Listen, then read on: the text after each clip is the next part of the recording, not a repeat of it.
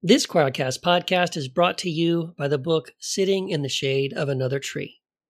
For too long, people of faith have focused more on pointing out where other religions get it wrong. But what if we decided to focus more on all the ways those other religions get it right? This path might end up leading us into deeper understanding, connection, friendship, and peace.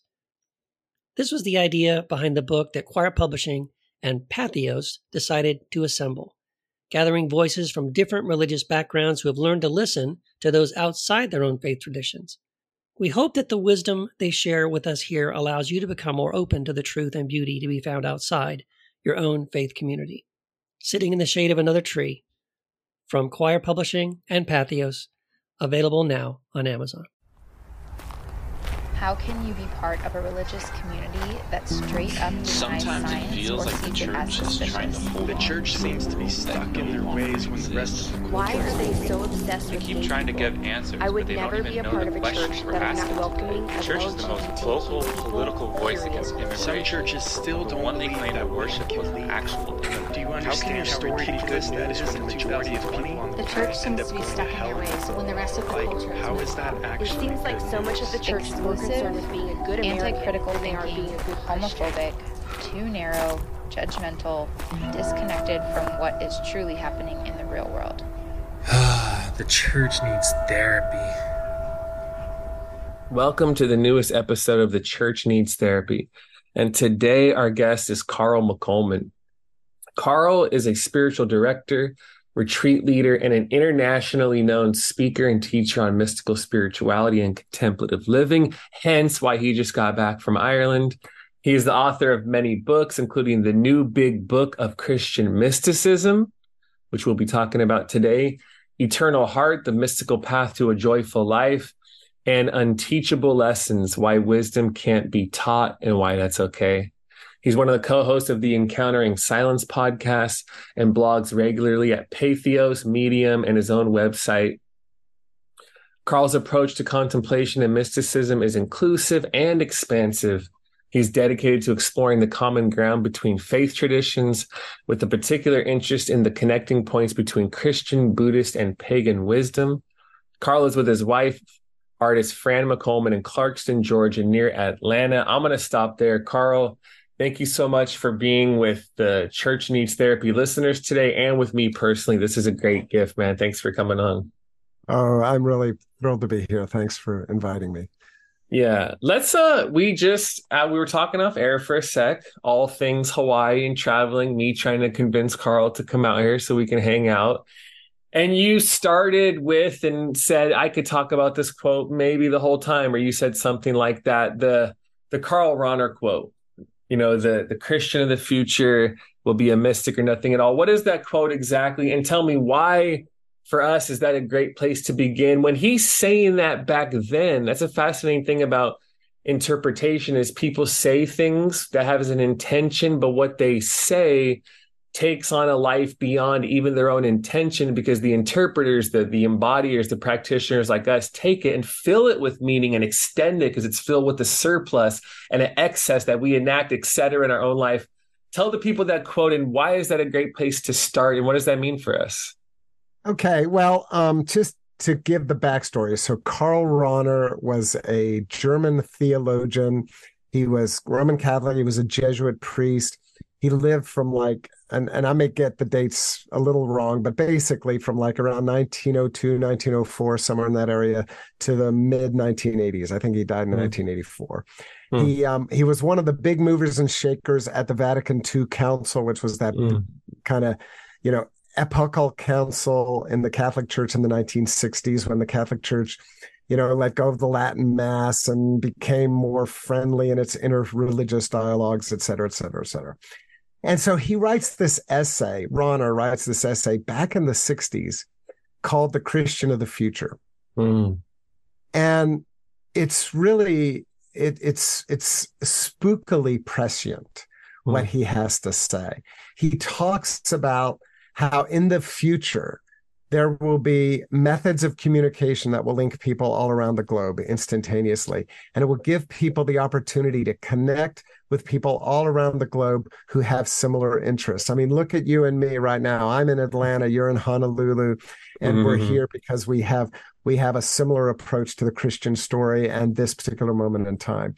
So we're kind of embodying the kinds of things Ronner was talking about back in the 1960s. That's awesome. He predicts that Christianity, at least in Europe and North America, will lose its kind of culturally favored status, that Christianity will become more and more marginalized. What we would say today is that the cultural Christians are disappearing.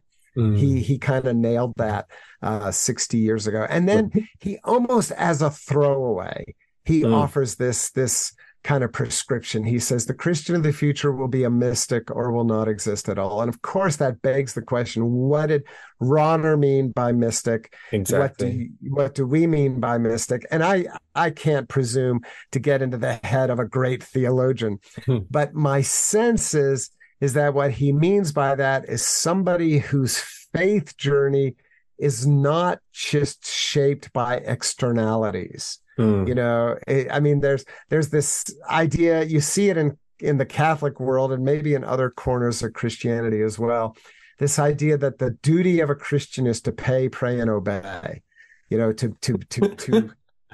give money to the cause, you know, to support the cause, to be a person of prayer, and then to be docile and obedient towards the doctrine and the teachings of the faith. So it's very external in its understanding of authority. And I think Ronner is saying that's not going to fly in the generations to come. That you know, there will be this increasing recognition that if I can't own it from the inside out, then it's not real. And so, you know, it's interesting. I'm for my, you know, I have a Patreon website. Patreon, of course, people who choose to fund my work. And so I teach classes for my patrons. And the class that I'm teaching right now is on Howard Thurman's book, Meditations of the Heart.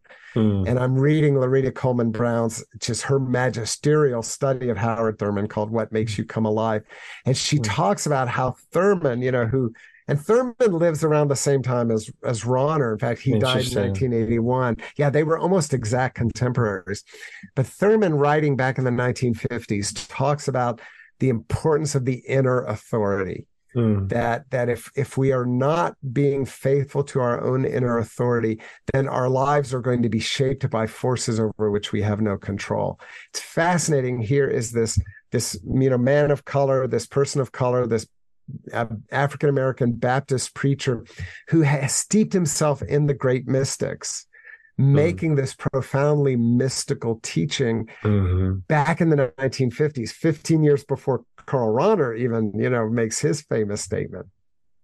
So this idea of a mystic, somebody who is faithful to their inner authority, that doesn't necessarily mean that you just blow off the tradition or the teachings or the wisdom of Jesus, you know, but that you meet that teaching with your own authenticity.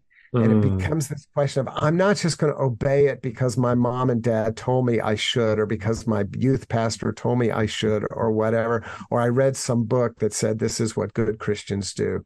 But rather, I'm going to receive the wisdom and filter it through the authority of my own experience and ask these hard questions. You know, when Jesus says something like love your enemies or forgive lavishly, you know, be a person of mercy or whatever, what does that mean for me? How does that land in my body? How does that land in my life? That's what I think Ronner is saying when he's saying that is going to be essential to the survival of the Christian faith. And I'll say one other thing. Yeah, here, please. you know, again, Ronner writes this in the 1960s. He dies in the 80s. Here you and I are in the 2020s. You know, it's been over half a century since Ronner made that comment. I would argue that Ronner's Christian of the future is your and my Christian of today. And that we are already seeing the fruit of Ronner's warning. You know, institutional Christianity is absolutely in free fall. And, you know, certainly in North America, certainly in Europe, and even in other parts of the world, I think the argument, even where you're seeing churches growing, maybe, you know, like in the Southern Hemisphere, I would argue that in another generation or two, that movement is going to reverse, just like the megachurch movement of the 80s and 90s in North America. There were books being published, why conservative churches are growing. That was the whole narrative, was that if you're a conservative church, you're faithful to the gospel, God is going to bless you. But we have seen that had a short shelf life. And so today, even the mega churches are experiencing contraction. So Rauner's warning that Christianity will not even exist if it abandons its own mystical heart is already coming true. And so the interesting question, I think, for you and me is, what is this mysticism that he's talking about, and how can that make a difference both in our lives as individual people, but also in terms of community and in terms of what it means to have a community of faith? I'm going to try to avoid using the word church, because church brings us into institution. And one of my beliefs is that the church of the future is going to look a whole lot different than the church of the present, certainly the church of the past. Interesting. Yeah. Hello. That's the first. That's the. I was gonna say that's the first question. That's not even a question. We got that much good stuff just off of mentioning the one quote we talked about. So good. Yeah. Oh, there's so much there, and so many directions to go in. Thurman, back then, even had, this is not verbatim, but has a quote, saying like what a joy it is to basically sink down and watch oneself pass by. This profound awareness third or perhaps even fourth person perspective, to see this experience of wholes and see his own individual identity transcended and a part of a much larger. People are still not there, to even fully grasp what he's saying right there. And the institutional stuff. And even, I think it's an important one when we talk about the mystics and this direct experience. And like you said, an embodied form of knowing. The inner authority is an embodied place. The location of the compass is deep within.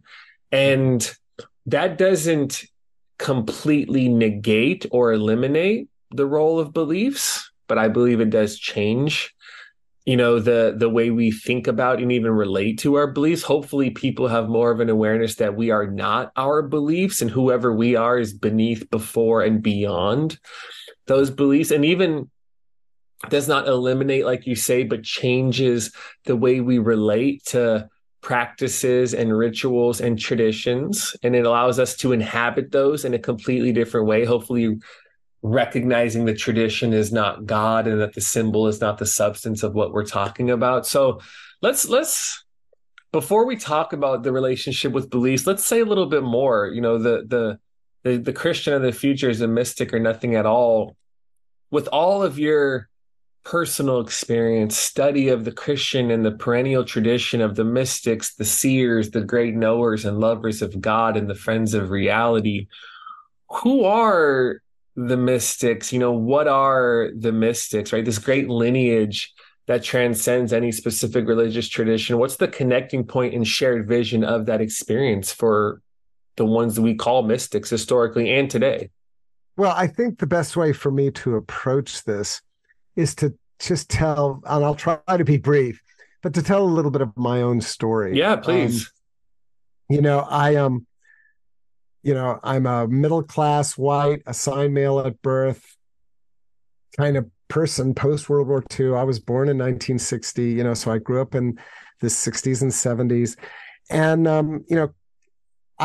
my mom and dad were Lutheran, mainline Protestant. That was the world that I kind of grew up in. And I was at a church camp when I was 16 years old.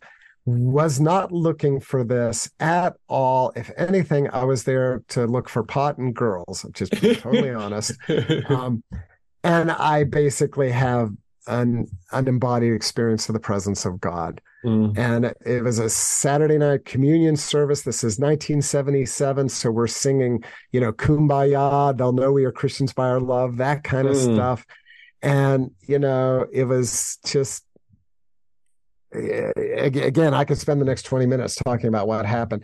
Probably only lasted a minute or two, but it felt like time stood still. It's like, there's a Zen Buddhist book called Each Moment is the Universe. And when I look at that title, I think about what happened to me in 1977.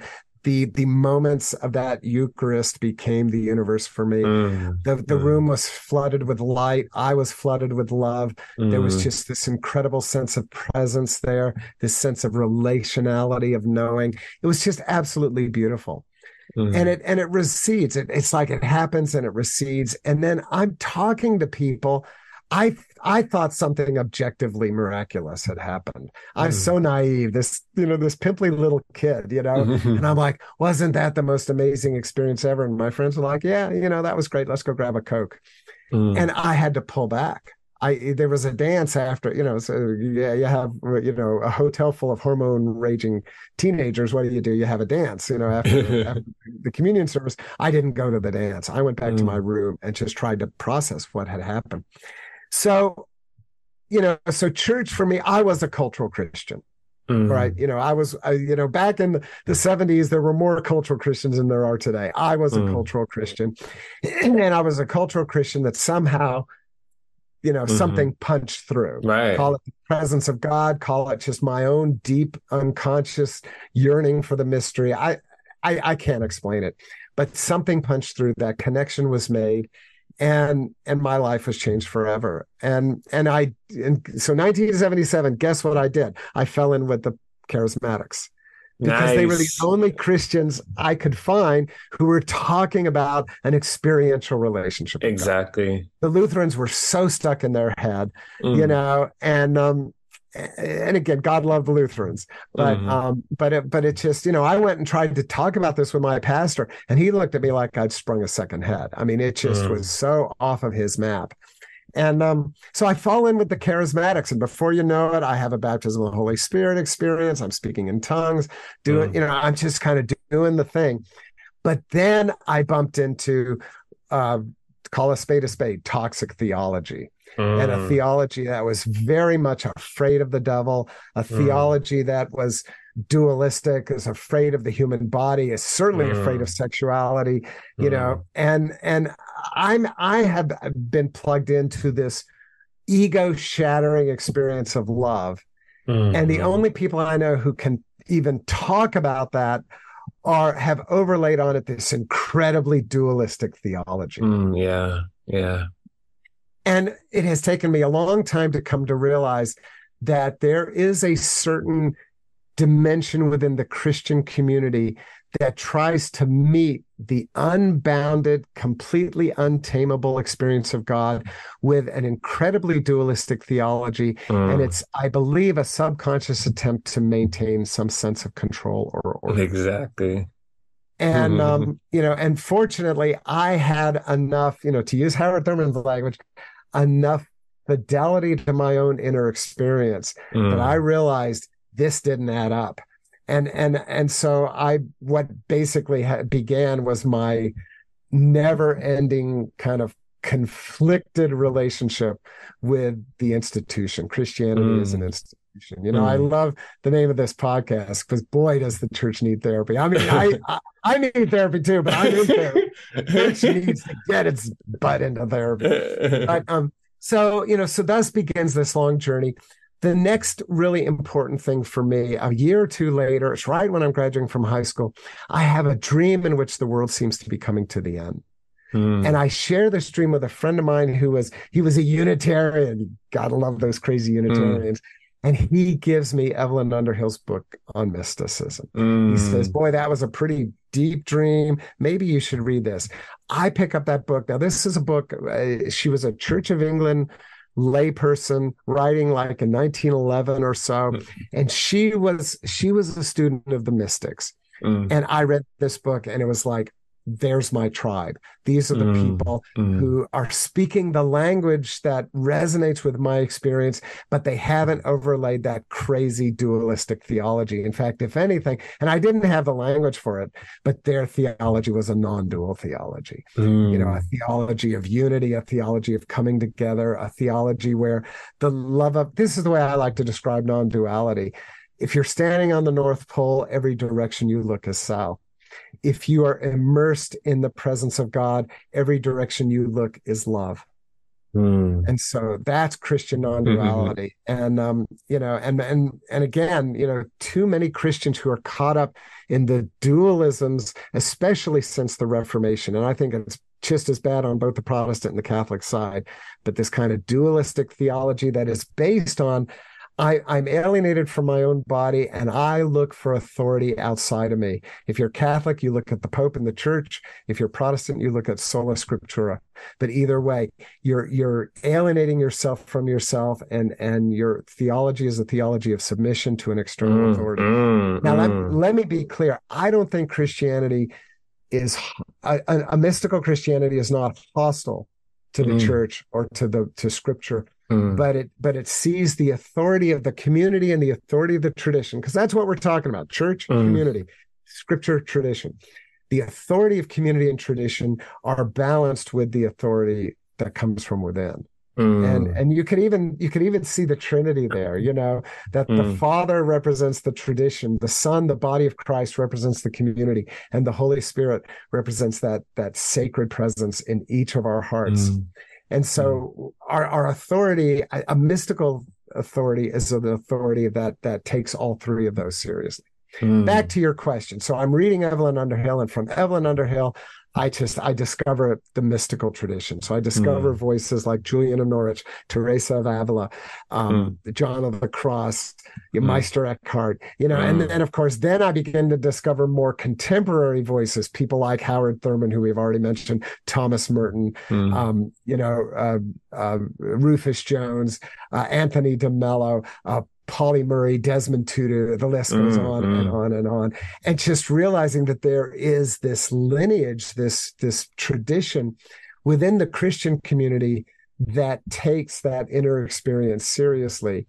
And that out of that recognizes that our God is not a God of dualism, a God that is separating the good from the bad, but is a God of healing that is seeking to transform those places within us that need healing and need transformation, so that we are all brought into the dance. It's a totally different paradigm. I like to say the first is a juridical paradigm. It's all about the courtroom. It's all about who's guilty and who's innocent.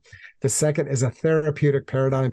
Jesus is the healer, where whenever there is anything that is resistant to love, that's not something that needs to be condemned. It's something that needs to be transformed. And again, that is the more non-dual approach that I do believe, back to Karl Rahner, I do believe that the Christian community, well, I believe we've been called into that from the beginning, but after 2,000 years, it's not too late. And that is how the Spirit is moving in the lives of so many people, just calling us into this deeper immersion into love, and then letting the eyes of love literally shape how we live our lives and how we build our relationships. Yes. It's so good. Yeah. I want to make a comment. I'm going to follow that up with a question. One, I find it so fascinating with, the different, the interior and the exterior, and the desire or the natural orientation people have to be obedient to sort of God as an external object out there. And I'm like, it's so fascinating to hear adults talk about obedience to God, because it still feels like a 12-year-old begrudgingly going to church. Like, well, it's kind of like, I don't like it, but that's what it says, so I got to do it. I'm like, that does not sound like an invitation to a feast where everything is available. That's a very different feel to this, where everything's an invitation.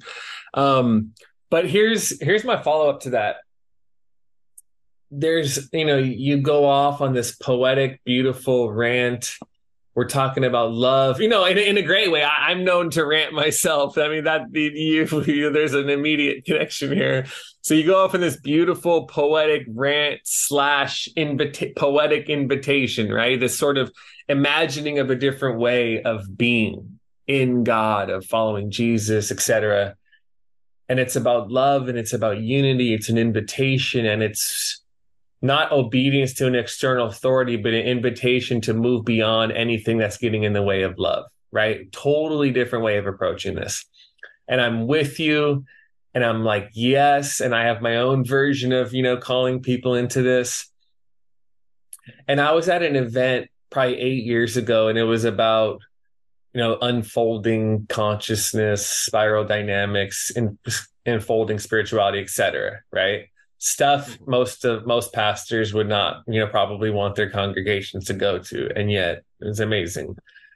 And I was there, and actually, after one of the sessions, we're out like grabbing a beer or whatever, and I go off on a rant like one of the ones you just went on, and out to a group of people at the table, and a guy there who is, much more evangelical than I am, and by me I mean I'm not.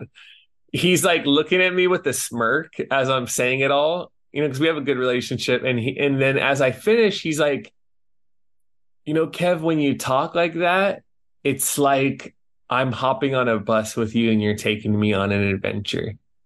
And when I look out the window, everything just looks so free and so beautiful. But then he says, but I just can't go with you. Why not? Why couldn't? Exactly. That's what I'm asking.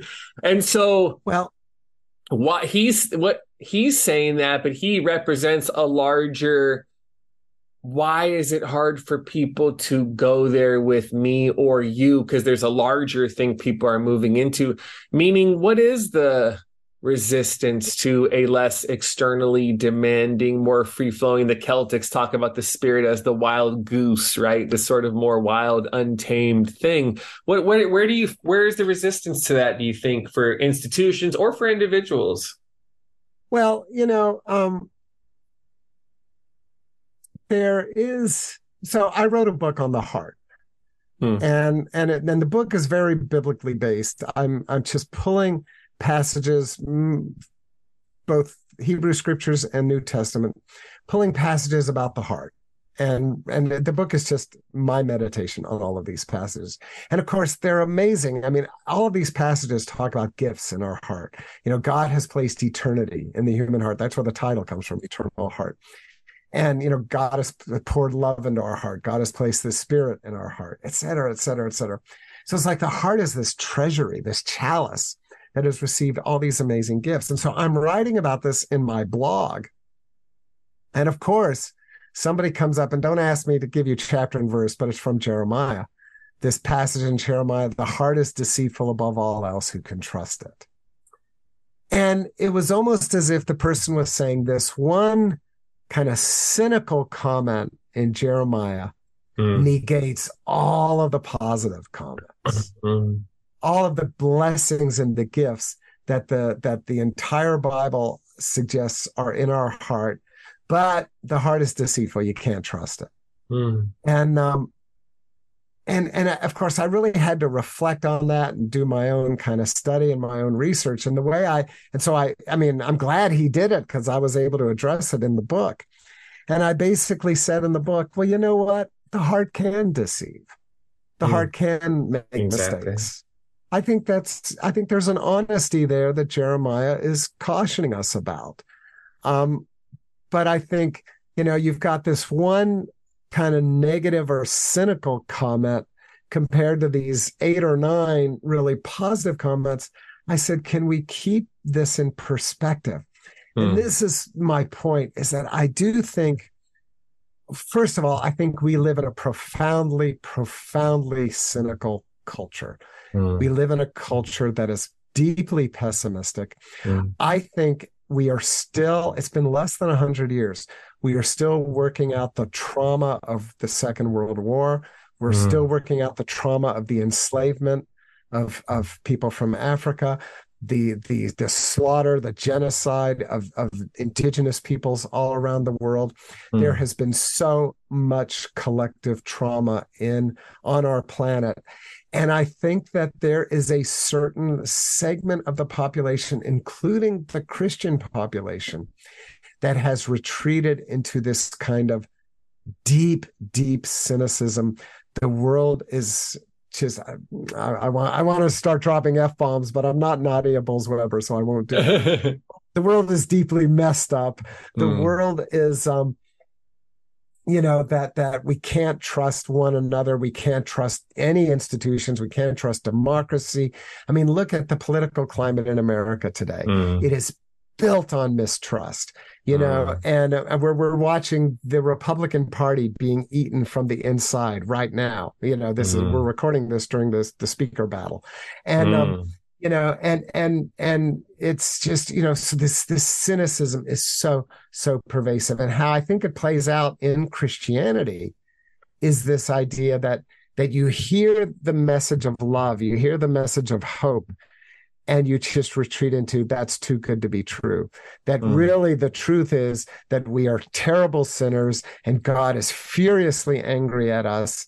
And if we don't placate God, and we can only do that through Jesus because we are incapable of pleasing God on our own. I mean, messages that I know are all drawn from Scripture, but it's almost like we have cherry picked the darkest lines of thinking in Scripture and have built our theology, this deeply cynical theology around it.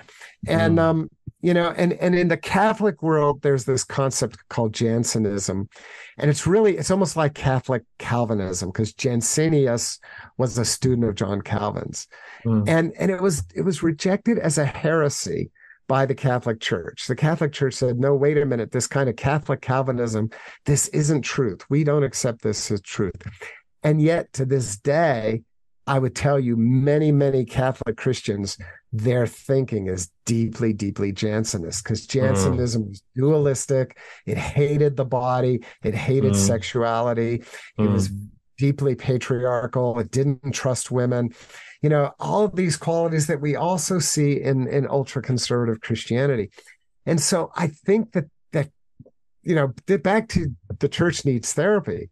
I think, the church is profoundly depressed that the church has taken this narrative out of Scripture, which is not the only narrative, but it's taken it and ran with it, and it's become a self-fulfilling prophecy that the mystics, people like Julian of Norwich or Meister Eckhart, or Teilhard de Chardin, these people who offer these incredibly hope-filled, counter narratives, are just swatted away. And I think that's the dynamic that you ran into with your colleague at that conference a couple of years ago. It's the story about Rob Bell, and putting, there was an art show or something at his church, and somebody put a piece up with Gandhi in it, and then somebody takes a Post-it note and sticks it on it and says, Gandhi is in hell. Number one, really bad theology. How can anybody declare anybody to be in hell? And then number two, just this, this default setting that we've got to go with the most cynical reading of history or the most cynical reading of cosmology or anthropology, that's what is truth. And so I think we have a lot of headwinds to fight against. But let me say one more thing about love. There is a fashionable kind of cynicism about love in our culture. That that love is weak, that love is just, again, it's squishy. It's funny, I just had a negative review of my book on Amazon, and that was the person's comment. He said this book is squishy, and I'm like, gee, I wish you gave some examples of the squish, because I don't know what you're talking about, but I think it's this kind of, what he's saying is that this is a book that dares to say that the heart of Christian mysticism is love. And love is squishy. Well, love doesn't have an edge. And yet love has a profound edge, because love says we meet conflict with forgiveness. We meet conflict with a commitment to reconciliation. We meet conflict with this basic trust that even though we bitterly disagree with the person on the other side, that person is not our enemy. And if they are our enemy, we're called to love them anyways. So really, Christian love is profoundly dynamic, profoundly committed to reconciliation and community and bringing people together. And that is hard work. And it goes back to G.K. Chesterton. He said the problem is not that Christianity has been found deficient.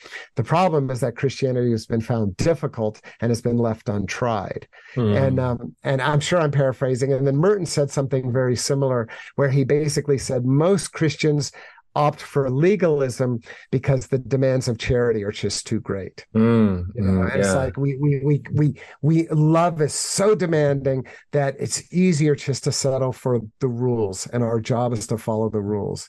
And we're kind of absolved of our need to orient our lives towards love. And it's just, again, that's the cynicism that I think is so pervasive within institutional Christianity. And this is why I think institutional Christianity is dying. And I'm just going to come right out and say it. I believe it's dying. I believe that will there be, the Phyllis Tickle, will there be some sort of new reformation? Probably, but I do think that the old model that most of us grew up with is past its sell-by date, because it is so embedded in that dualistic way of thinking. And young people are saying, no, thank you. I'm not interested, And I think we need to listen.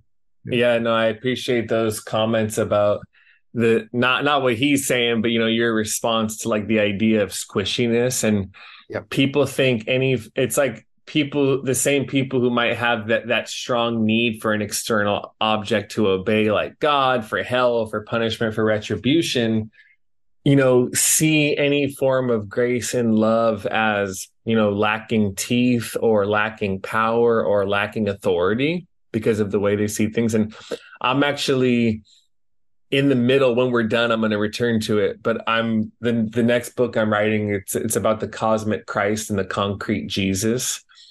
And this chapter I'm writing right now is about the vulnerability of power and the power of vulnerability of the Christ.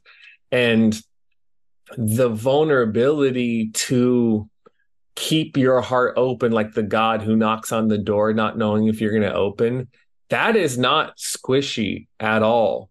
To open to, for me, I'm about to turn 39 actually, like next week.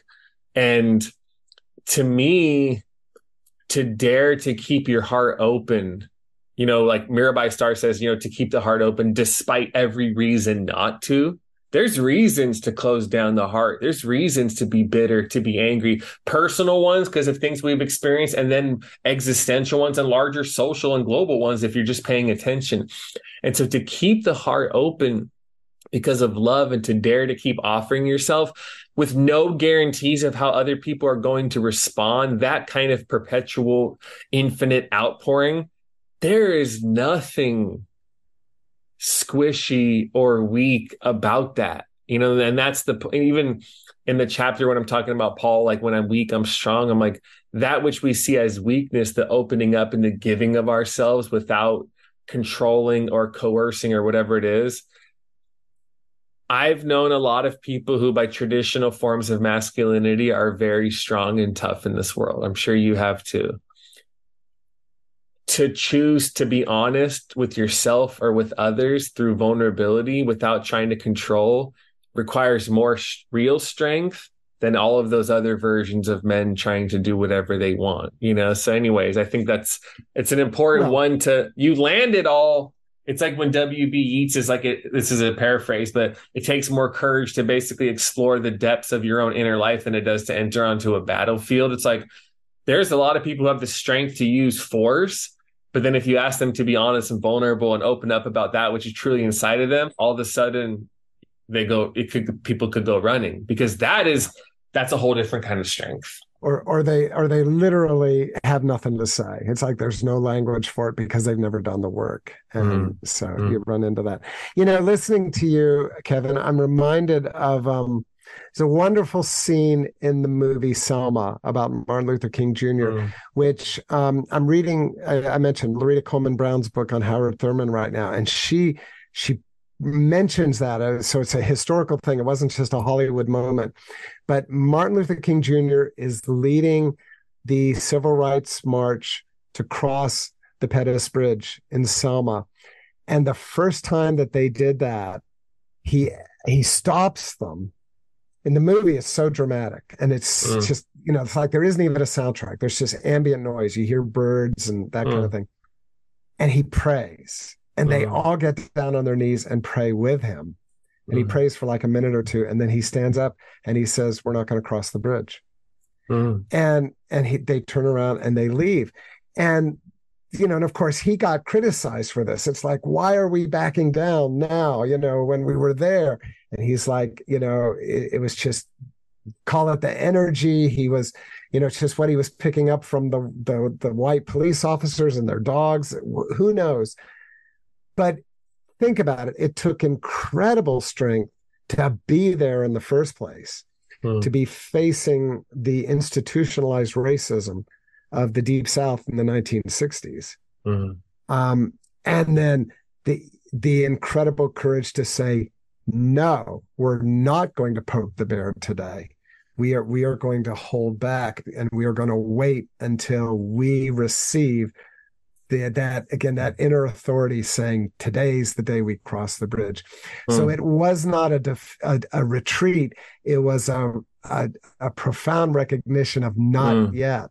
And yet, of course, and the movie does go into this a little bit. And I don't know the history of the civil rights movement to be able to comment on what happened, in actuality. But in the movie, people criticize Dr. King, and they're like, that was weak, that was squishy, and yet he was trying to be faithful again to that inner authority. So it was the vulnerable power on top of vulnerable power. And this is the kind of model that I think we need more and more of in our culture. This model that is absolutely resolute in its willingness to oppose injustice or evil or oppression, privilege, however you want to frame it, but absolutely from a place of what we're in it for is reconciliation. What we're in it for is ultimately bringing people together. This isn't just naked power where, in order for me to win, you've got to lose. But we have to try to find a third alternative, an alternative that is ultimately sustainable and ultimately about building relationships. And and I look at today's political climate on both sides of the political spectrum, and I feel like that voice is really in short supply, that there is so much anger and so much demonization of the other side. And yes, there's plenty of reasons to say, oh, that side, they did this, they did this, they did this, they did this, they did this. They're our enemy. And yet Jesus's voice, love your enemy, that gets lost in the shuffle. So, so it is an incredibly powerful, and I mentioned MLK, but the other one, of course, to look at is Gandhi, who I mentioned in passing earlier, and to think that, Gandhi literally brought the British Empire, the might of the British Empire, to its knees.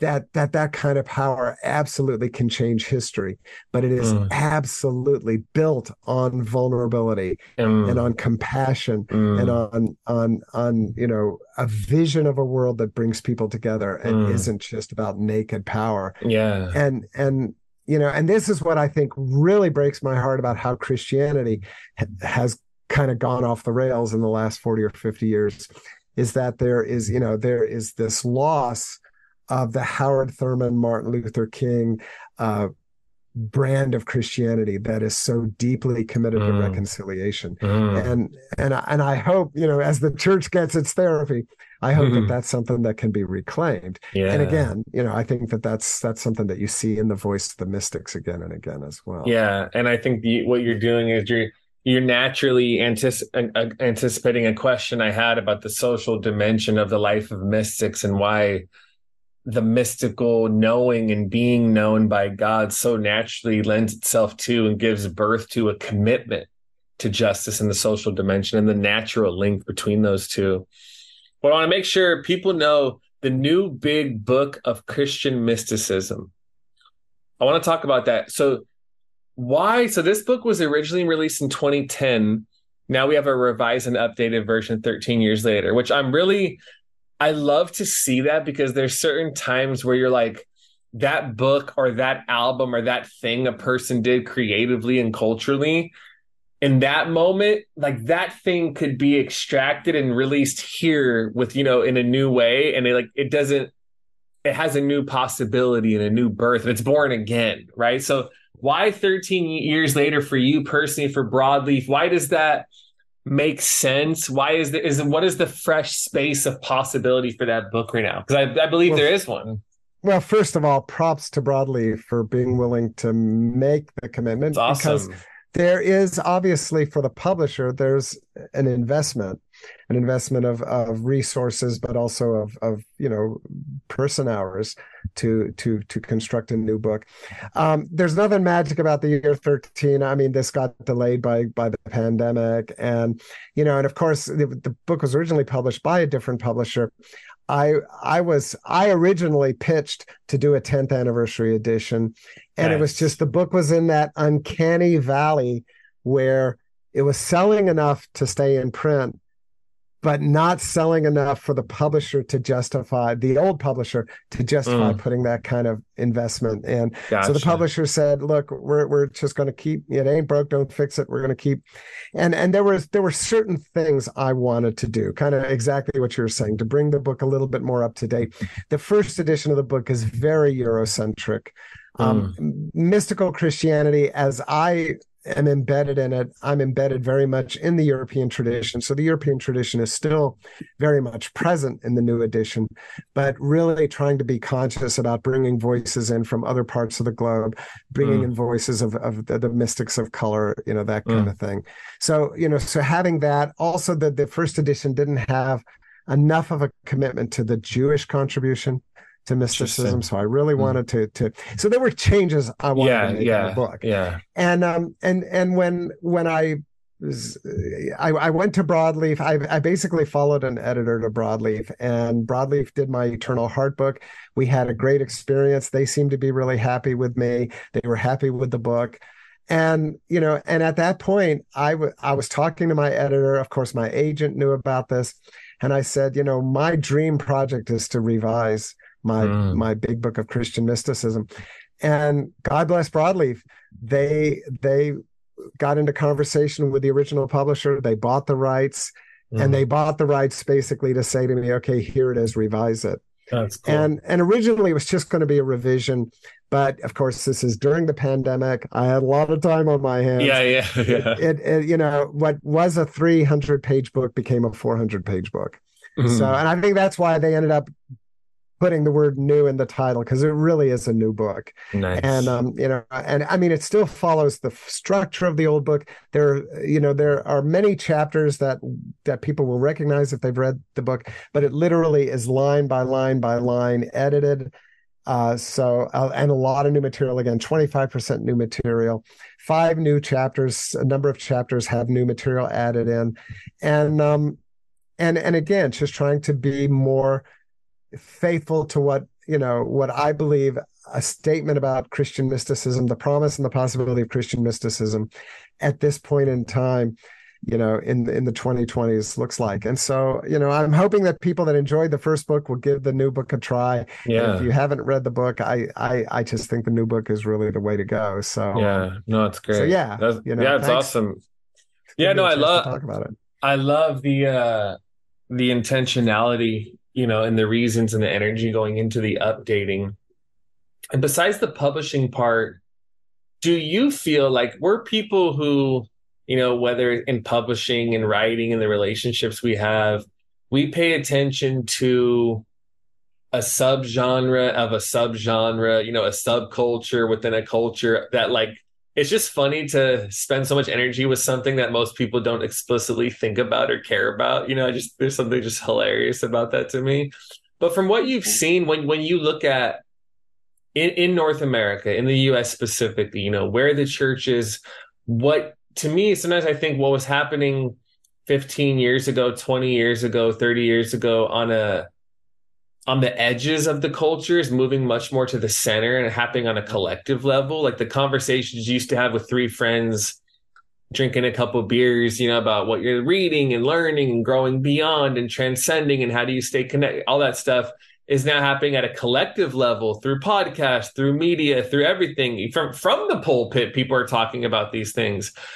Do you feel like even 10 to 15 years later,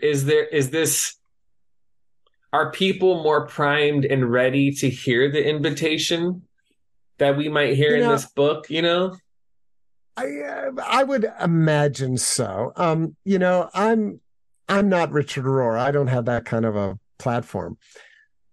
But Richard Rohr does have that kind of a platform.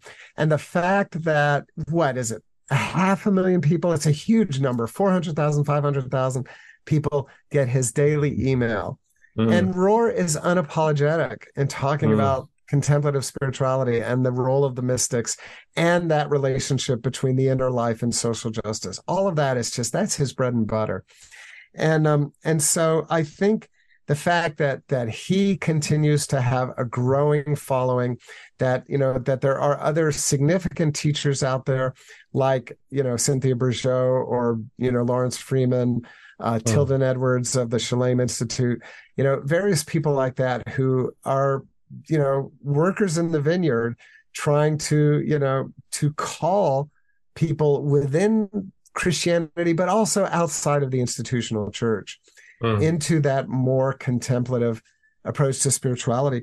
You know, I think Rohr wouldn't be Rohr without the fact that 500,000 people have said, yes, I want to read what he has to say. And so, you know, it's, and I think the fact that Broadleaf was willing to take a chance on this book, you know, is, even though I don't have the platform Richard Rohr has, it speaks to, you know, it's not about me, it's not about Carl, but it is about mysticism. And the fact that it does seem that this is a topic that I do think more and more people, both inside and outside the institution, are going to be taking seriously in the years to come. So yes, my answer to your question is absolutely. Yeah. I'll tell you what has surprised me. Okay, so I'm a lay person. I don't have a seminary degree. I got into this because of my own spiritual practice and my own spiritual path. And you know, and what has surprised me almost from when the first book was published is seeing how many clergy persons, whether they're in active ministry or they've moved on to other things, but people who have invested their own lives into Christian ministry are taking this topic seriously. And so, and that gives me a lot of hope.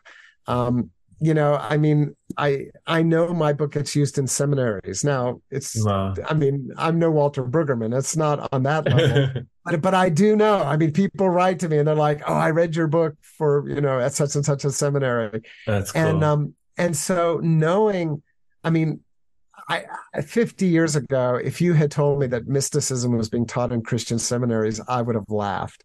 I would have said it in my dreams.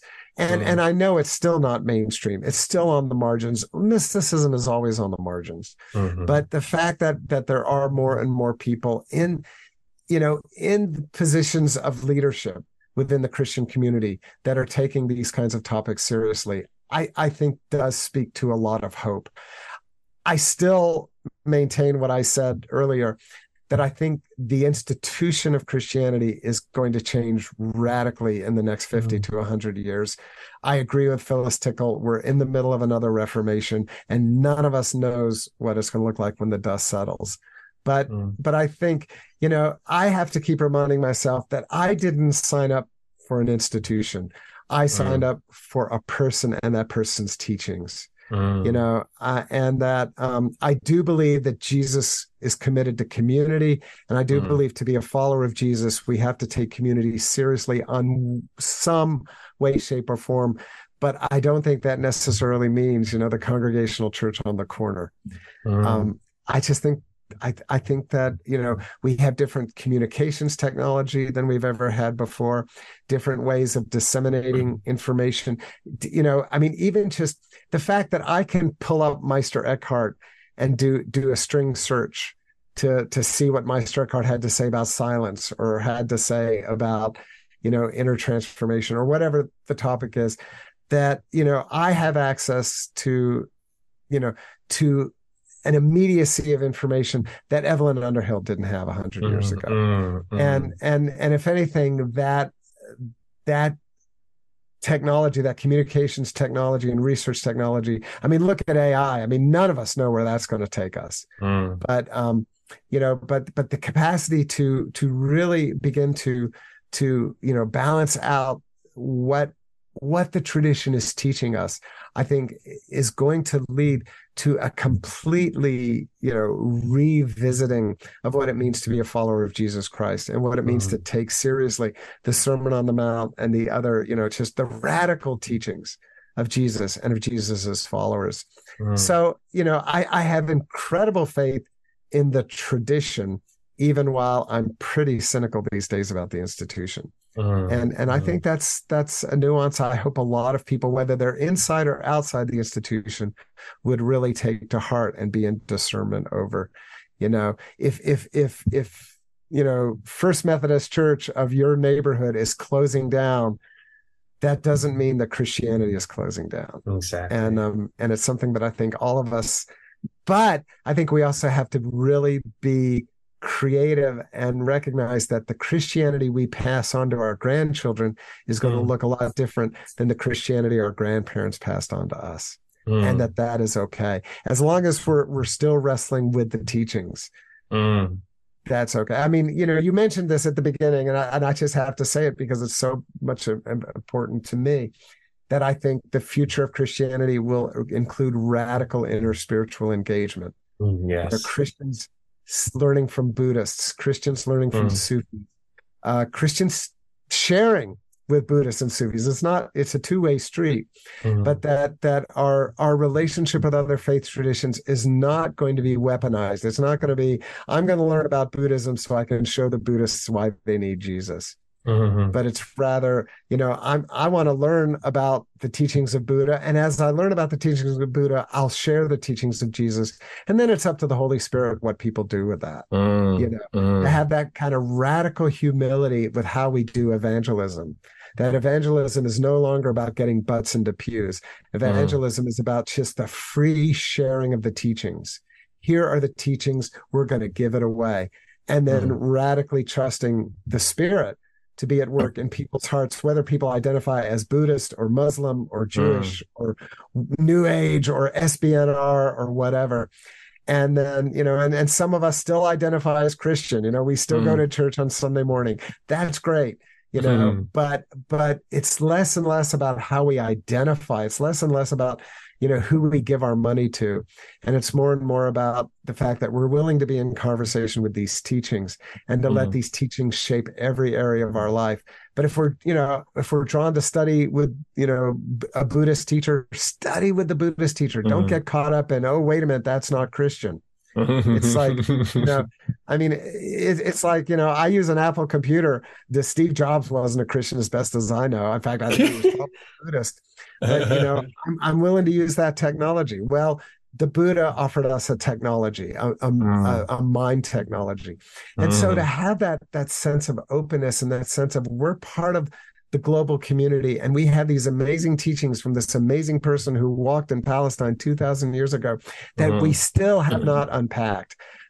How many people do you know truly love their enemies? I know I don't love my enemies. I will confess it right now. I fail at that.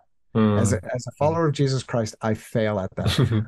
But the point is I take that teaching seriously, and I aspire to be a little bit better at that tomorrow. Yeah, so and that if all of us can just have that kind of humility and to say, I don't have this figured out. The teachings are beyond me, but I'm willing to give it a shot because I really believe in what these teachings represent. Oh, it's so good. That's giving the Holy Spirit room to play.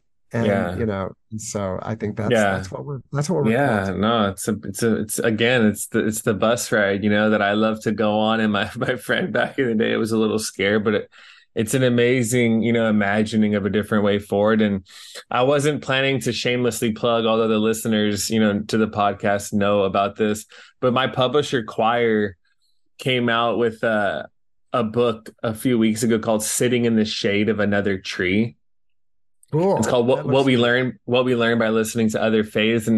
So they asked me to write a chapter for it. And the chapter I wrote is called Zen, Merton, Suzuki and Me, about DT Suzuki and Merton and Zen like 10, 13 years ago, and sort of the opening it provided for me and how it continues to affect me. So I think the listening to listen, not to teach, but the listening to listen of somehow those people you do not expect are actually opening us up to go deeper into the depths of our own tradition and ultimately into God. And I think and the quote I thought about when you're talking about the Christianity of the future is Picasso said, you can honor your grandfather by wearing his old hat, or you can honor your grandfather by having grandchildren. And the grandchildren are going to do things the grandfather would never understand or never even approve of, or even have the conceptual categories to even get at all. But yet it's not to wear that, it's to make their own hats and to move forward and to create a different world. So, man, I'm so grateful for this time and for this, even just the chance for us to personally connect, man. You bring such a vibrancy and I think the hope and the tradition, even with cynicism towards an institution, that distinction playing out in thousands and millions of ways for people is so important for the future. And yeah, I'm so grateful for your time. The new big book of Christian Mysticism by Carl McColman, Amazon, other places, go get that now. I think you will hear his heart and mind are a part of a larger heart and mind of the unfolding of the spirit in this world, of the life of mystics and the knowers and the lovers of God. So, Carl, can you let people know, besides the book, where else can they find you, tap in with you, follow along with your journey? Sure. Well, I'm on my own website is Anam Cara, which is a Gaelic word. It means soul friend, anamcara.com. That's ANAMCHARA.com. So, social media, Facebook. I'm not as much on X these days, but a little bit on Threads on Instagram. So you can find me there. The book itself is published by Broadleaf Books, which is an amazing publisher. Awesome. And so, yeah, all your major online retailers, support your local independent bookstore, go grab a copy there. If you do want an autographed copy, you can order it directly from me on my website. Nice. Or from the Cathedral Bookstore in Atlanta, Georgia, the Episcopal Cathedral Bookstore. They have autographed copies as well. Nice. And and so, definitely get in touch. And if you want to study with me personally, I do have a Patreon page. People make a monthly donation, and then there's twice a month Zoom calls. So that's another opportunity. That's awesome. Appreciate that, Carl. The new big book of Christian Mysticism. Go get that, Carl. This was so great, man. I appreciate you. Thanks a lot. Okay.